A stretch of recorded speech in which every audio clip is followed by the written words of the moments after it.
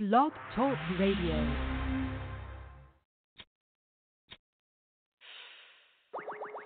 We got glue.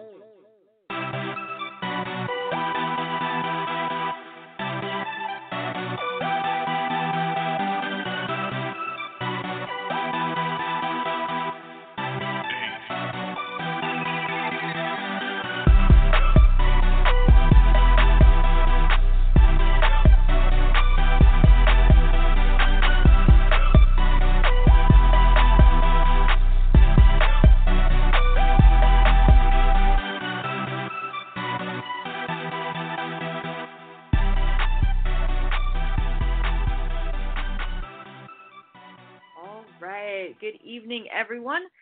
It is Thursday, August 22nd, 2019. This is Talk Nerdy to Me Radio. I am Megan. I am here with the lovely Kristin. What's up, Kristin? Hello. So excited. Yes, I am very excited about this. So we're on a special night. Usually we do the show on Wednesday, but because of my teaching, we had to change it. It's all my fault. I apologize. It is a verb. All right, so our focus for the show is, of course, we're going to be giving you some updates on television. We're going to be giving you some updates about books, and then we're going to get into the main conversation. And this whole topic came from just me being curious about the human mind. I like to just ask people questions, and I feel like it makes me learn a lot about humans in general. And so the question that I was thinking about is, what is a book or a story that has impacted you the most, and how people interpret the word impact, and what stories really did change something for someone. And so we're going to be looking at that towards the second half of the show. So that is the plan. Exciting. Figuring out the human condition, and then, of course, television and books. I'm like, you're like I need to know what people are thinking about. And I'm like, ooh, recommend good books. Yes. Together, we get this show together. All right, so we're going to do television show of the moment. So, Kristin, why don't you go first? So what is the TV show that is capturing your mind right now, both good or bad?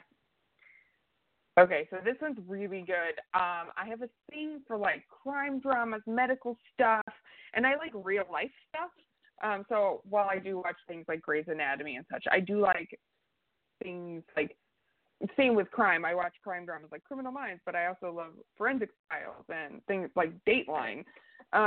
So I turned on the TV last Friday when I got home, and right at the top of Netflix it's a diagnosis, and I was like, ooh, what's this? So I opened it. It's a brand new show, launched last Friday, and it's a show with the New York Times that I guess they sponsored it, because it's based on a column in their paper every week by a Dr. Lisa, I forget her name, Lisa Meadows, I think, something like that. Right. And she writes an article every week in the New York Times about a patient of hers, or one that she knows of, who had a weird problem, and it took a long time, and they diagnosed it, and now the person's better, and she's gotten their permission to write about them. And apparently people really like this article. And then, but she always had this idea that if she can write about in the New York Times, and all these people will message her and tweet her about how, oh, they read it and that's fascinating, and they found out they had the same thing, or they had something very similar. She thought, why, when people can't find a diagnosis, why can't we use crowdsourcing to help them find a diagnosis? So this show, each episode is a different person. Sometimes it's two people. There's only 7 episodes. I watched the whole thing Friday night. The whole 7 episodes, so 7 hours of TV. I didn't go to bed. I just watched the show. And that's always a good sign. Each episode, she like interviews these people from all over the U.S. and she finds out about their problems. She looks through their medical records, and then she writes a story about them in the New York Times. And she tells people, what do you think is wrong with them? And all people send in videos and tweets and emails about what they think these people have. And it gives these people new ideas. And there's doctors, and there's like Joe Schmo from the corner store, and there's like scholars, and all these people will send in these recommendations. And it's fascinating because sometimes they nail it on the head, And other times Right. it's like, it could be one of these three things. It's going to take longer than this episode can tell us. But it was so fascinating. And there were crazy things that I was like, how does that person, like, that's a real thing that can happen. Like, there's this little girl that over 300 times a day, she'll like be going, and then all of a sudden she just stops. And it's like she's paralyzed. She can't move. You hear her breathing change, and she just kind of like crumples to the floor for like 30 seconds, and then she gets back up and she's moving again. And nobody seems to know what's wrong with her. That's crazy. So it was the most fascinating thing. I couldn't stop watching. I like watched like 3 episodes, and my friend was there, and I was like, you have to watch this.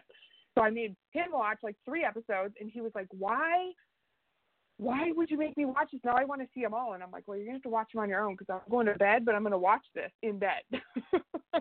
So I did. I watched all 7 episodes. It was fascinating. That sounds really interesting and really fascinating. I'm going to have to put that on my Netflix queue, because that just, and it was cool I because, need to know what's going on with that girl. Yeah, I mean, it was really good. The first episode had me hooked. It was such a good case. But I think it's a cool idea that crowdsourcing, I mean, we use it for everything else. If you want to spread news, tweet it out. It's going to catch wildfire, make a video, post it on YouTube. So why not use it for things like this that could potentially help people? That sounds super cool. Well, mine is definitely not as petty or No, as interesting. And like I really debated putting this on because I don't even know if I like it or not, but I can't stop watching it. So anyway, it's 4 Weddings and a Funeral, and that's a great Hugh Grant movie that they turn into a Hulu series, and they're releasing an episode a week on Hulu.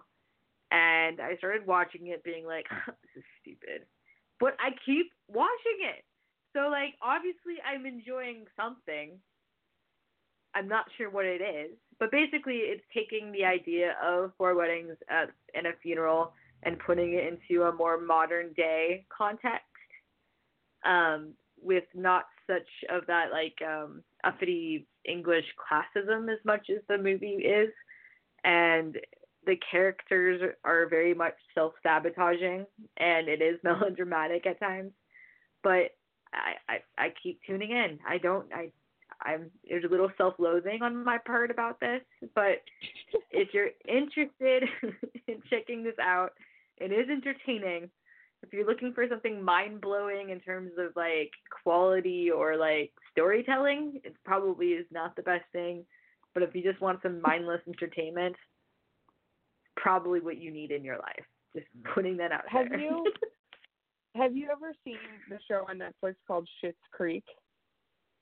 I have not, no. Oh my God, it's exactly like that. When you were describing it, I was like, oh my God, it's Schitt's Creek. Like, I can't stop watching, but it's fascinatingly but you're like, why humorous. Watching? But my brain cells are dying as I watch it. But it's so, like, if I'm, like, kind of down, I'll put an episode on, and I am laughing. And my best friend will come, and he'll be like, why do you find this so funny? And I'm like, it's just they're the most ridiculous people. I cannot even, like, I feel like I want to hang out with them, because I would literally all the time be like, you're so stupid. I can't handle you. But I wouldn't want to hang out with these people. This is what's so weird about this. I don't like anyone, but I'm still want to, like, sit back with your popcorn and watch them interact with football. Know the things that they don't know and judge them harshly is basically what that is. Yes. So there you go. If you want something that seems to be thought-provoking and quality, watch Kristin's TV show. Watch Diagnosis. And if you want something mindless and dumb, watch Megan's show. Exactly. You need some balance. You have to have a balance in life. Yeah. You do. I think it's because I've been thinking a lot lately. So I'm escaping the world of 4 Weddings and a Funeral. All right. Sometimes so now we're going to rest, Meg. So now we're going to get into some book updates, the New York bestsellers. Yeah. So what's going on in fiction, Kristin? Fiction, my favorite, because reality sucks. So currently top 5. We had a bit of a shakeup this week. I was quite intrigued. So Where the Crawdads Sing jumped back to number 1, and I think it was number 3 last week, so jumped right back up there. I'm not sure what that spurt was from, but I'm not upset about it because that book's great. Number 2 is a brand new book by James Patterson and Candace Fox called The Inn. And I read the description, and it sounds like a typical James Patterson book. It's like a mystery, but it's kind of, I don't know, it's not as copy feeling. Like, it's not as like investigation. It's like it's crime a as. So whoever, I've never heard of Candace Fox, but whoever she is, definitely had a say in this book because it's a little bit off from what James Patterson usually writes. It's true. Like, he usually does more organized, bigger kind of things. This just sounds like someone like The Inn just sounds like a cottage mystery story. That's exactly what it is. It's about a cottage. It's about an inn. A small inn. Number 3 is Outfoxed by Sandra Brown. I actually mentioned this book last week because it was one of my keep an eye out new releases. So that's by Sandra Brown. Typical murder mystery type of sounding book, but Sandra Brown's fantastic, so it's not a surprise she's on the top. Number 4 is A Dangerous Man by Robert, I think it's Crace. I don't know. This book sounds like, how do I describe it? It sounds very, I don't know, it sounds like it wants to be a murder mystery, but it's not really something I would normally read based on the description that I read online, which you can check out, of course, on the New York Times website, Amazon, Barnes & Nobles, whatever. But it sounds, it's interesting. It's different. And then The Turn of the Key by Ruth Ware. This book sounds fascinating. I'm super excited to read it whenever I have a free moment because I have like 6 books on hold right now. So this one is, again, this must be like a mystery thriller suspense week because that's where it falls. And that's the top 5. But 4 out of 5 of those are brand new to the list of the top 5 this week. That rarely happens, so it's a good week for fiction books. Some good turnaround. All right. In the world of nonfiction, the number 1 on the bestsellers, New York bestsellers, is still the same. It's The Educated, book by Tara Westover. So no movement there. But there is one book that is new that ended up getting number 2 on the list, and it's a series of essays by Gia Tolentino, and the book is called Trick Mirror. And basically, it's a book that has essays that are chronicling the issues of capitalism, online engagement, and also bringing the author's personal history into the mix as well. So if you're a huge fan of essays or social critique or societal criticism, this is probably a good intellectual book for you to check out. So that's the only new one on the top 5. Then number 3 is Michelle Obama's Becoming. And then this number 4 is 3 Women by Lisa Taddeo, which was, I think, number 2 from last week. And number 5 is The Pioneers by David Nicola, which is also same. So not too many books moving around in the nonfiction. But the one thing that's new is the series of essay by Gia Tolentino. So if you're into that, go check it out. I like how you're like, if you're into that, sounds like we're talking about something kinky. Sorry, but we're talking about nonfiction, so how kinky can we get? If you're into anti-capitalism and long walks on the beach, Trick Mirror is for you. Yes. All right, so that's our book list. So now let's talk about some new books. Because last week 2 weeks ago I talked about new books, and now they're on our best-selling book list. So that's awesome. It was all because of you. It is all because of me.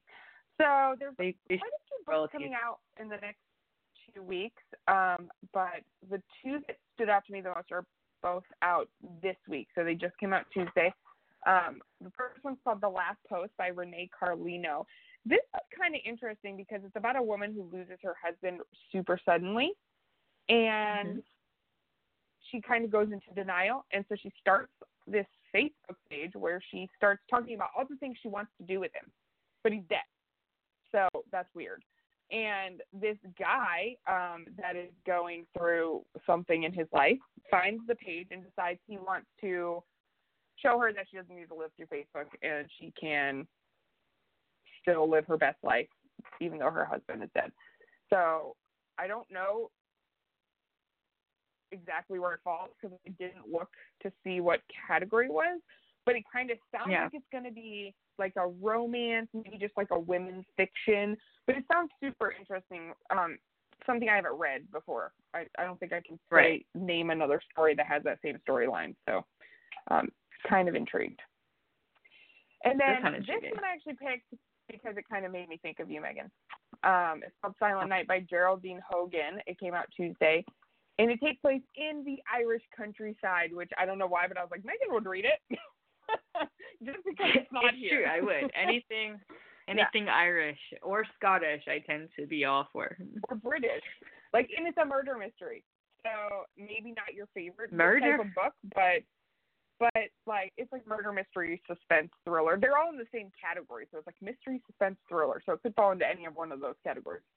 But that's Do you think that the reason... So I just thought of something. I might be onto something brilliant, or I'm just paranoid. Oh, God. Do you think the reason why there's so many murder mystery books is because October is around the corner? It could be. But it's not like, we're not talking like Halloween murder mystery. It's like someone murdered their great-grandpa Joe in the Irish countryside, and now there's a detective trying to figure out why. I'm just saying that when you think, in terms of season, when you think of murder and mystery, I'm not thinking of July. That's true. You think about, Halloween and...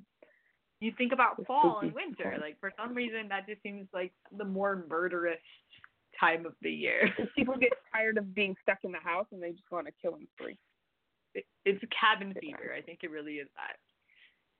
Or you know that you're going to be hanging out with your relatives more often. Back to you too. That would make me go off, but that's cool.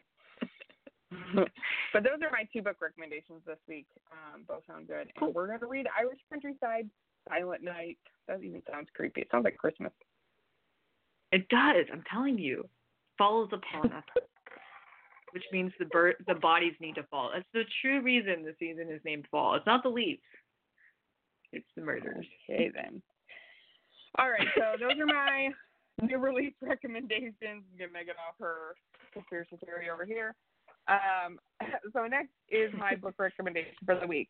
So normally, it seems like since we started this that I recommend whatever I'm currently reading because it's so good. I've recommended 2 of my book club, just one more chapter. Their book, but it was just because they were so good and fresh in my mind. So this week I was like, I'm still reading the same book club book, and I just finished another book that I enjoyed, but I wouldn't call it oh my God, everyone needs to go out and buy it. So I was trying to think, and I thought back to one of my favorite books. If I list top 10 books I've ever read, this book would fall into that top 10 easily. It's called Imaginary Things by Andrea Locken. And I don't know why I loved it so much because it kind of had a fantasy aspect to it, but it was very realistically done. It's about this mom, this single mom. She ran away from an abusive relationship, and she has her son, and she moves back in with her family, I think her grandmother or something. And her son he has imaginary friends like most kids, but his imaginary friends she can see. So nobody else can see, but she can see them. So she'll be in the car on the way to school, and his imaginary friends are sitting in the back seat. The big problem is they're not people; they're like dinosaurs. So she sees them, and first time she sees them, she about pees herself because there's a T-Rex walking through her yard. So it's fascinating that she's seeing these, and she's trying to decide why he has these crazy imaginary friends, where other kids are like, my friend Joe here, and there's nobody there. But that's part of it, and there's a lot going on in her life with her ex trying to come back in, and the son not wanting to be around his dad, and it turns out it's kind of up your alley because it all ends up being a psychosomatic therapy needed type of thing. Gotcha. But I don't know. It just something for me to seems so unrealistic.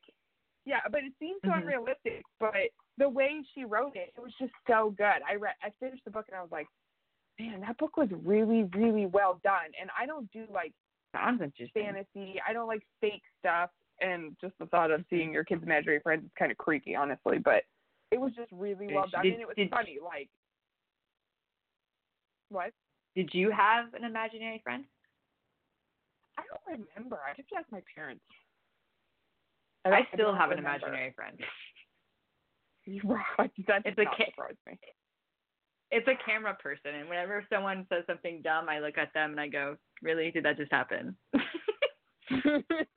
Sure. Like deadpan to the camera. Yeah, but I just like how they did it in this book because she'd be in the car and she looks in her rearview mirror and there's like a giant T-Rex face looking back at her, and she like screams and like swerves the car. It was kind of humorous in a sense. While she's like, I can't tell people I'm seeing my son's imaginary friends because they're gonna lock me up and take them away. Yeah. But it was just really well. It sounds really I just really liked it. It is. So that was my book recommendation for the week. A little time. I know. Never read them all, sadly. But yeah, my list is growing because of you. This is true. I know. I'm gonna just start. You're gonna read more fiction now that you talk to me every week about books and movies and such. Probably true. But with that said, my last thing before we get to our super awesome topic I'm so excited for, just a reminder, Just One More Chapter is a book club I run with Liz over at nerdprob.com, which is like our sister site going on. We're currently reading A Fire Sparkling by Julianne McLean, which is a historical fiction book about Nazi Germany. It's really, really good. Like, that book will also be on my top 10 books of all time favorite. That's how good it was. That is a bold statement. I know. Two of the books we've read, I would easily put on my top 10. And that's really awesome. Since I think we started in April. Super awesome. Love it. And it looks like, so if you missed the boat for the August book, it looks like you just put a poll in the book club about what you might be reading in September. Yes, we start about this time of month. We start a poll with the genre. So right now we let everyone pick, and because we're doing historical fiction for August, we will not allow historical fiction to be the September book. So it kind of gets people out of their comfort zone. So far, we've done the mystery thriller suspense. We've done romance. We've done fantasy, and of course historical fiction. So, and we've done YA fiction as well. So I think we've covered all of them except nonfiction. And our book club isn't really, we put it up as an option, but that's not where people have leaned so far. I will rig the vote. You're like, I will do that. But no, it's really good because I think one of the books is one that I recommended. The rest are all other people's. Yeah. Like, one of the books that won were a book that I actually recommended. Other than that, so we'll do the genre vote, and we'll leave that up for probably 4 or 5 days. And then, so this is the best time to join in. So if you haven't already joined the book club, follow now. Get your vote so you can be ready for the September book, and you can be a part of all the discussion things that the book club does. Yeah, vote for the genre. Vote for the genre, because then in like 4 days, what we do is we put out a post and we say, hey, okay, this genre won. Start recommending books, and people post different books.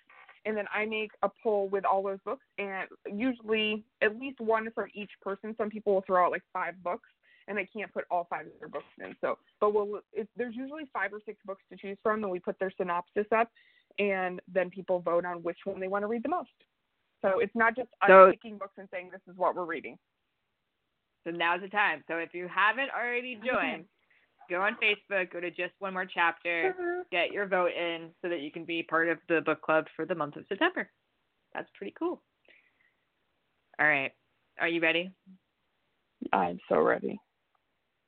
I'm so excited. I have to say, I want to just say thank you to everyone who, because I mean, me and Kristin can talk about our most impactful books, but it's not going to be interesting to anyone other than me and her.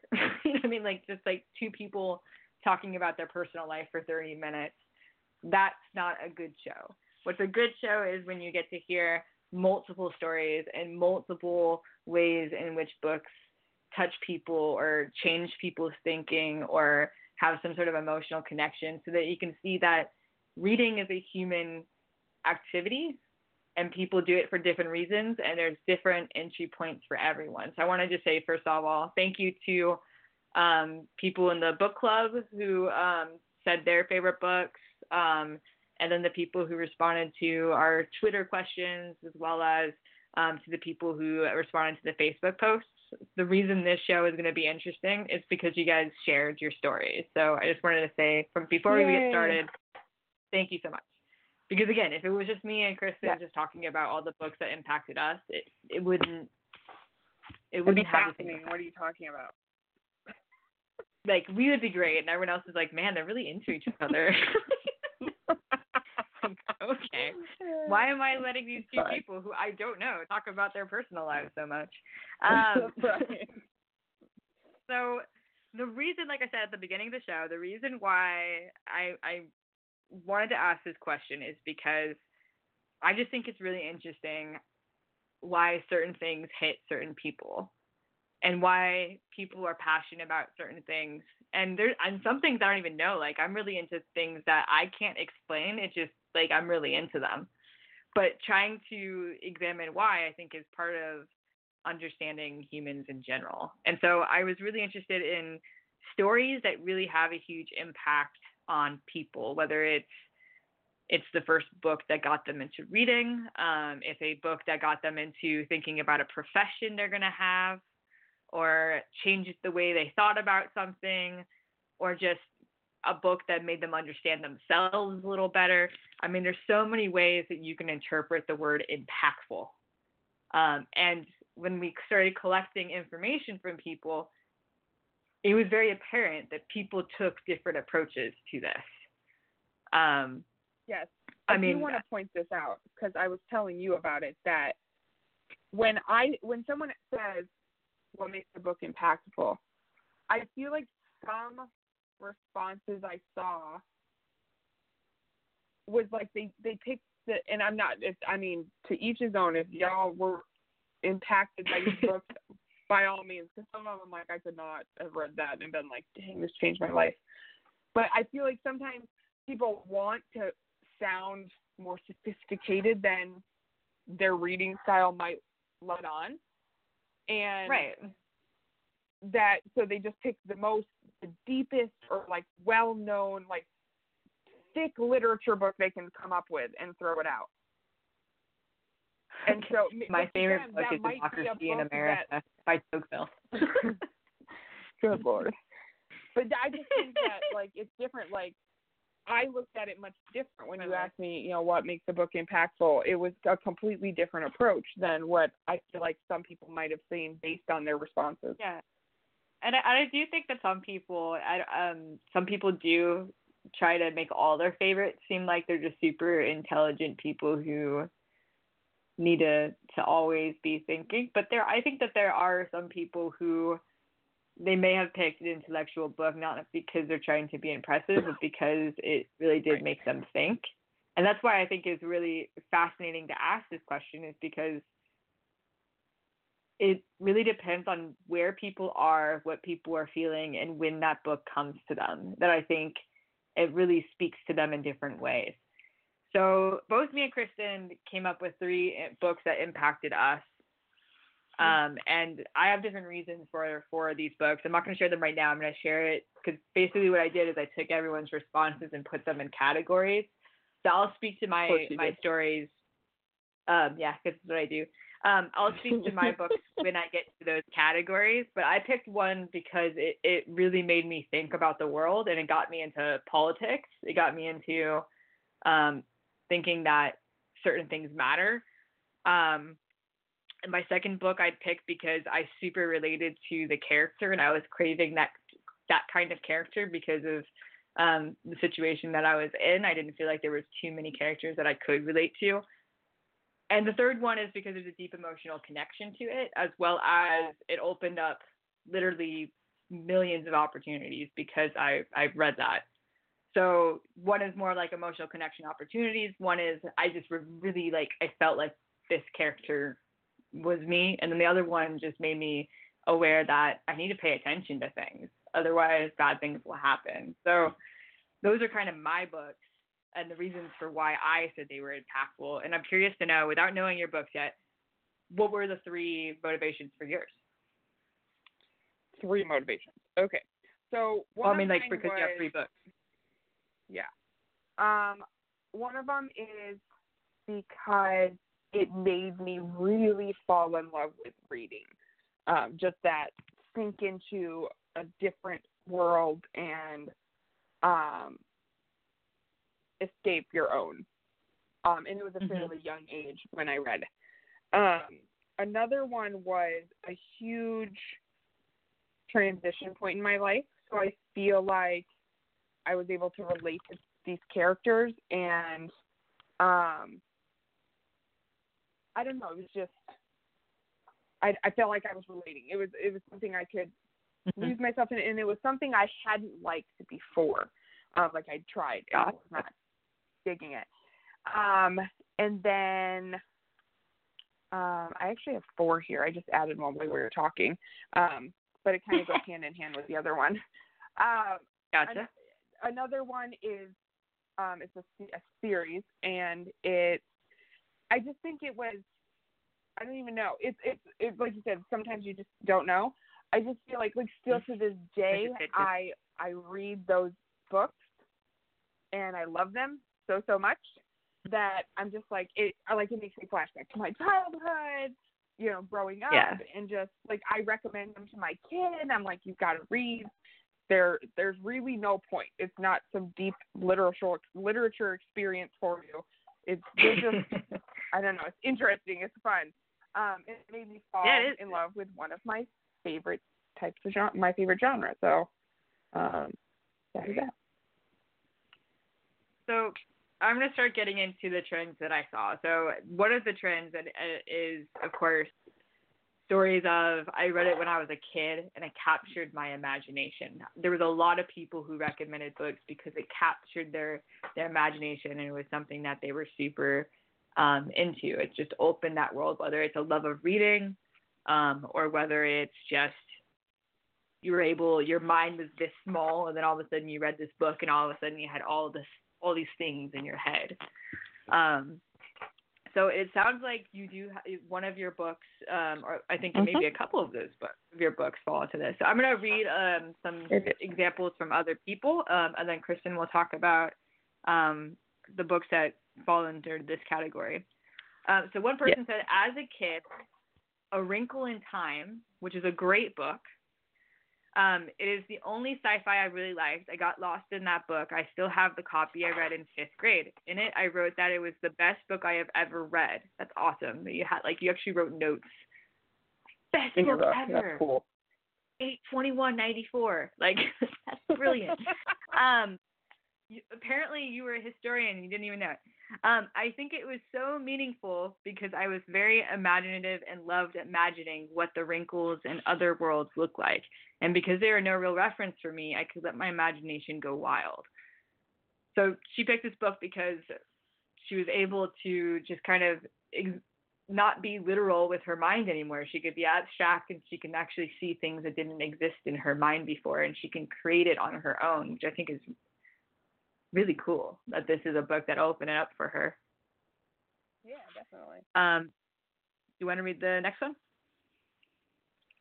I guess this list stresses me out. There's so many books on it. You're so organized. Okay, so can I just pick one? Do I have to go in order?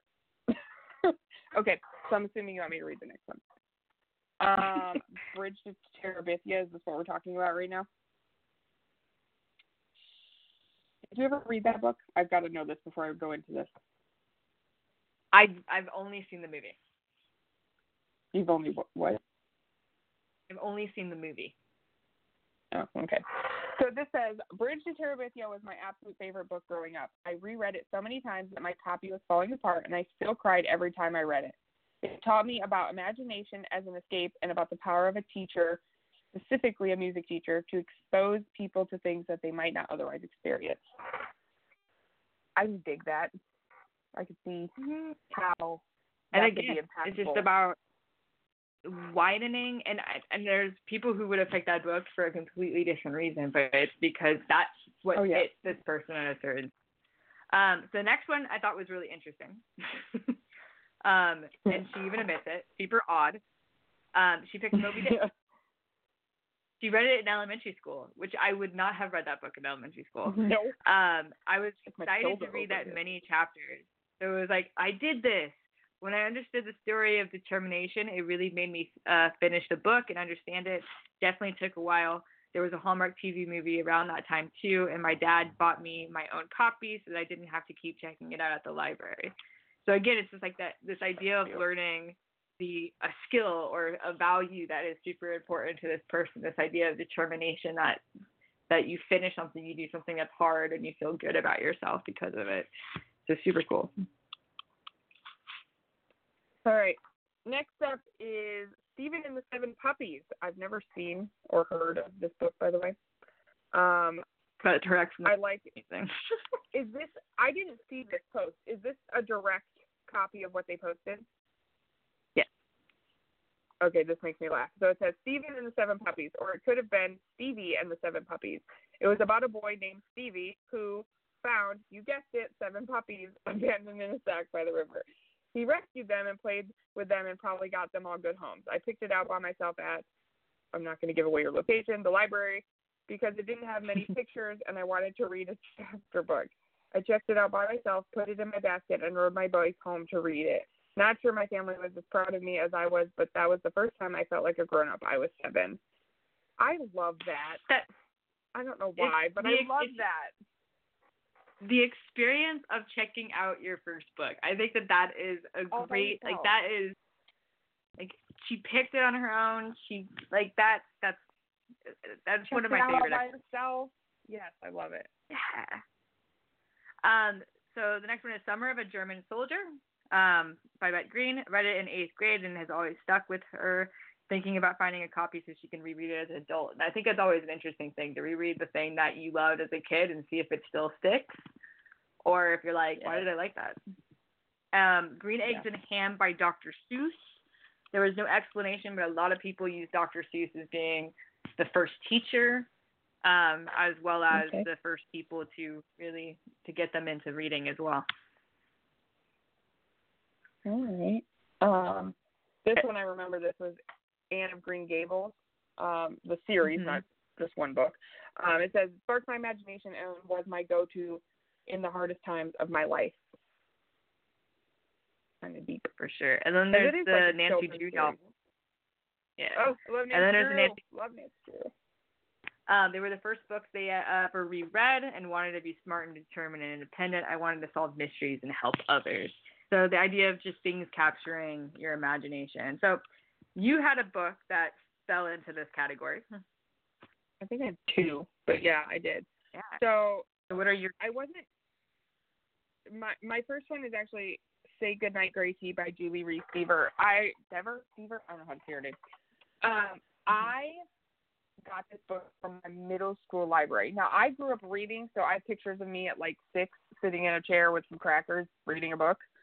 And I still do it to this day. I'm going to post this picture because I still do the exact same pose to this day. I'll sit in a chair and kick my feet up sideways. But this book is the first book I can remember that I read, and I was just like, oh my God, that book was so good. And I just fell in love even more with reading. So I was in middle school to the point where I love this book so much that I'm so sorry, 3 Rivers Middle School. I stole your book in middle school, and I still have it. So if you really want it back, I will give it back. But I did. It's like $300 fine. I know. I never turned it back in. So that sucks for me. But no, I never even checked it out. I just kind of walked out of the library with it. So I'm a thief. I'm sorry. But it was so good, and I love it. And I did the whole like read it as an adult thing, thinking maybe it's not as impactful, but it's still such a good story. And the phrase is obviously people know what Say Goodnight Gracie's from, but yeah, it's just about these kids in Chicago, and they are actors, and they're like teenagers, and they're growing up, and then she goes through a horrific loss, and it was like the first book that wasn't just like all feel good children's book. Right. It was like deep, and you had this girl was going through this, and she was trying to figure out how to live her life, and it was just really good, and I still love it, and I still have that copy. Nice. And then your second one? The Fear Street books by Arnold Stein, and this is the one I have no idea why I feel like it was impactful, but like I devoured every book I could get my hands on from this series, to the point where I am now, as a grown 33-year-old woman, collecting these books. I'm trying to get them all, and there is like 80 of them, y'all. I don't know if there's really 80, but there is a lot of them. But I'm collecting them, and I'll go to like used bookstores. I was back home visiting in my small town, and we have this really, really great used bookstore, and I was there, and there was like 6 of them just sitting there waiting, and I just like pushed them off the shelf into my cart and walked away. That's awesome. I love them. I have them. I have a lot of them. So the second category that I kept seeing in a lot of answers were just, it made you think about something in a new way, or made you think about or just opened up your horizons in terms of the world becoming a bigger place for you, not imagination, but just understanding the world and understanding your role in the world. So the first book is, the first person said, the Dirk Gently books by Douglas Adams. And they said that the theme is everything is connected, as the whole universe is interwoven into one big story. And it taught her to see seemingly insignificant things in different ways, and it influenced her life decisions. She uses a quote from one of the books a lot, and the quote is, "I may not have gone where I intended to go, but I think I've ended up where I needed to be." And that is such a great quote, because it's totally true. I wanted to be a radio DJ, and I became a teacher, and this is exactly where I needed to be. So where you thought life was going to go, there's always these unexpected U-turns, which is cool.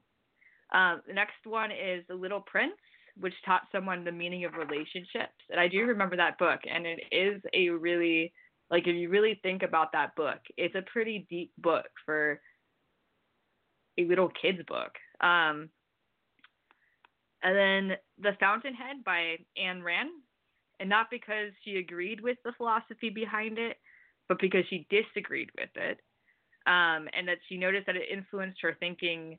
Her themes started appearing in her writing, and when she was a senior in high school, it made her realize the power that exposure to new ideas can have.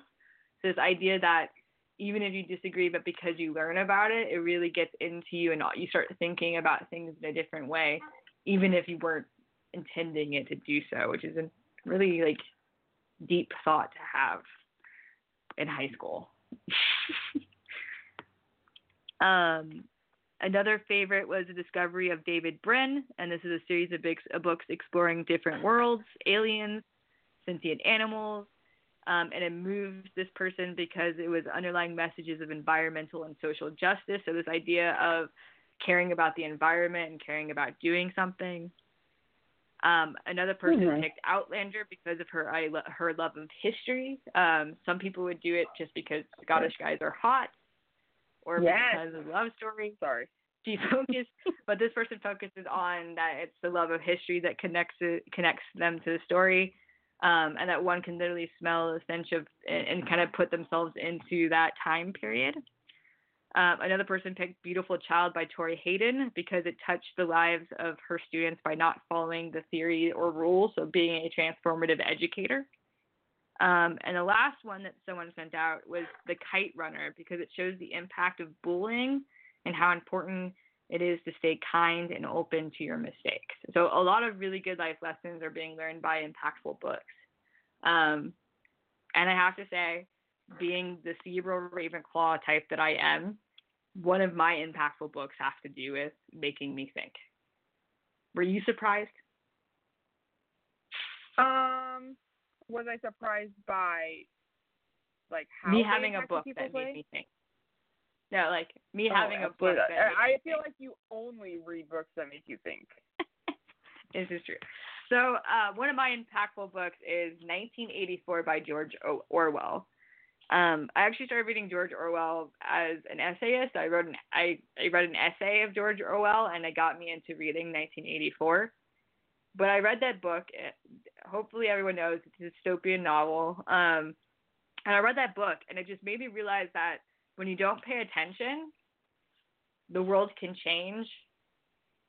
And if you don't use your voice, and if you don't ask questions, and you don't stay informed, and you don't get involved, and you don't fight for the things you care about, you're either going to be a bystander as the things that you love slowly disappear, or you could be someone who actually partakes and protects your democracy and makes sure that you play, even if it's apathetic, and even if it seems apathetic, or it seems like it doesn't go anywhere, or it seems like there's no point. Not being involved is more dangerous than being involved and feeling like you always lose. And so it just opened my mind of just, I have to do something. I can't be someone who just allows things to slowly change, and then the democracy that I care about disappears. And so I read that in high school. I think it was my sophomore year, and that's when I started to really get involved into politics and reading about things and saying my opinion. So it really did open and I ended up being a political science major. So it really got me into, like, I need to care about things, because if I don't care about things, who knows what will happen. I'll just wake up one day and we'll ask, how did I get here? So deep. So that's, it is. And I was like, man, I don't want this. So I really started to care and pay attention. All right. A couple others. I just want to make sure that we cover all of the things. Another theme that I saw was coping with mental health and giving confidence to people. So one put a beautiful work in progress because it changed the way she viewed her body and made her realize that it's a work in progress and things go slowly. So one picked No Death, No Fear by Thich Nhat Hanh, which helped with grief and dealing with losing someone, which I think we can all relate to. Someone picked A Pickup Artist, which I think is hilarious, and said that it taught them how to, first of all, flirt and marry his wife, and also to do business dealings and become like a salesperson. This idea that you have to sell yourself and to be able to get better at that. So lots of really good things. And also I think someone put, so those are the really good explanations for the different books that I think is really cool for that one. Yeah. And then some people picked books that either they admired the book or they could relate to. So someone said War and Peace because they read it 4 times and it was really lifelike, which is interesting. I think I read War and Peace once. I don't even know if I read everything.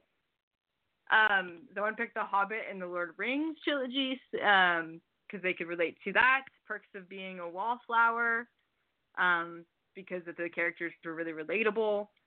And then Damia by Anne McCaffrey, because I connected to her loneliness as she was moved around a lot. So, like, the idea of this represents my life. First of all, did you have any books that you picked because you related to them?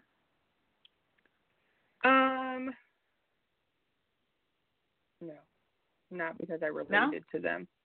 I can't even think of a book that I could say, like, oh, I feel like that person is me. But no, that's a you thing, I think. So, so my second book is Little Women by Louisa May Alcott. So I am not a girly girl, and it's not because, like, I'm, like, trying to be counterculture or anything. I grew up with boys, and so I'm just not a girly girl. And so I found it really hard to relate to most female characters. And I'm still to this day, if I watch a movie or a TV show, I'm more likely to be like, I relate to that guy than the girl character. So this is the first book that I felt like I really like vibe with this character. And the character is Jo, who is a writer and someone who speaks her mind and someone who stands her ground, and someone who doesn't want to necessarily follow the societal rules of early American culture, of what women are expected to do. She wanted to pursue her own dreams and her own adventures. And so just reading that story made me feel good, because it was like, okay, this one's speaking to my frustrations of people assuming I need to be one way, but I really want to be another way. So that's why I picked Little Women. So that's why that one relates to me. All right. Another category I saw was just books that made them cry or have like a visceral reaction. So someone picked the Nicholas Sparks books. Yeah. Because of all the crying. Someone picked A Mother's Reckoning, which is about living in the aftermath of a tragedy, and it shook them. And this was a really good story. It's called More Happy Than Not.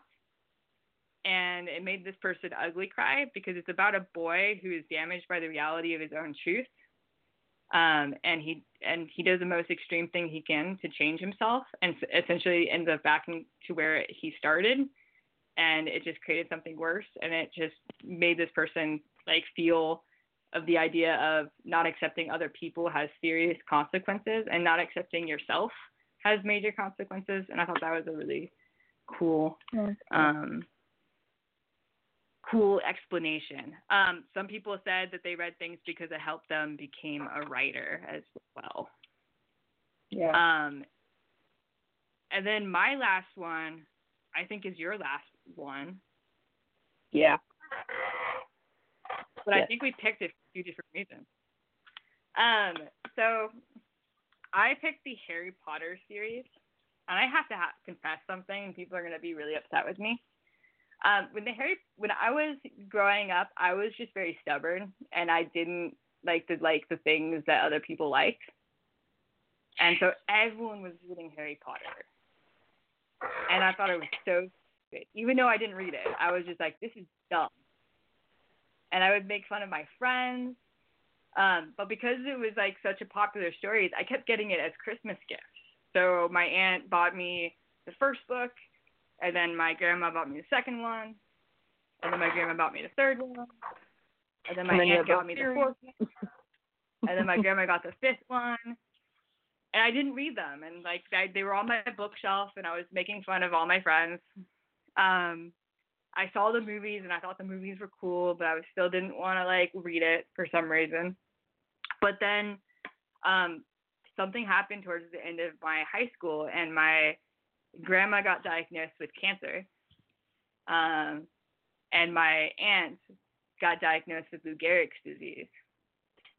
And it wasn't good for the cancer because my grandma got it in her brain. And so in Lou Gehrig's disease, there's no cure. There's no going back from that.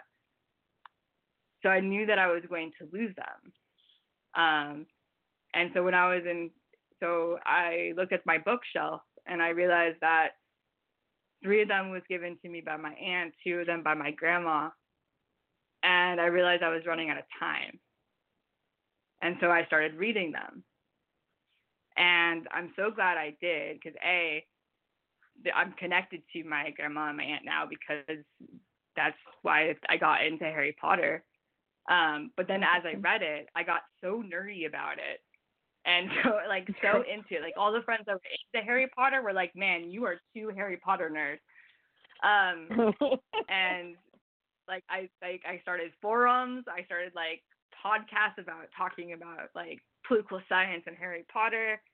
And I bought the rest of the books on my own. I went to the midnight release parties. Like I got so into it. But it started out just as like a one last thing that I could do for my grandma and my aunt, and it turned into a series that I always go back to, and I always go back to it for different reasons, and I can talk about it day and night, and it's like one of the most obsessive things that I have. So started off as more like a sentimental reason, and I will always have that even though I don't have them around anymore.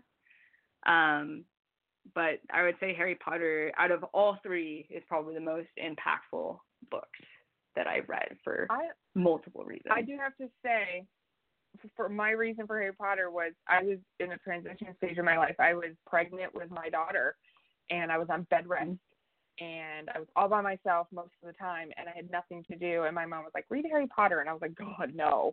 Like I was the same way. I did not want to read or watch these movies or read the books or anything.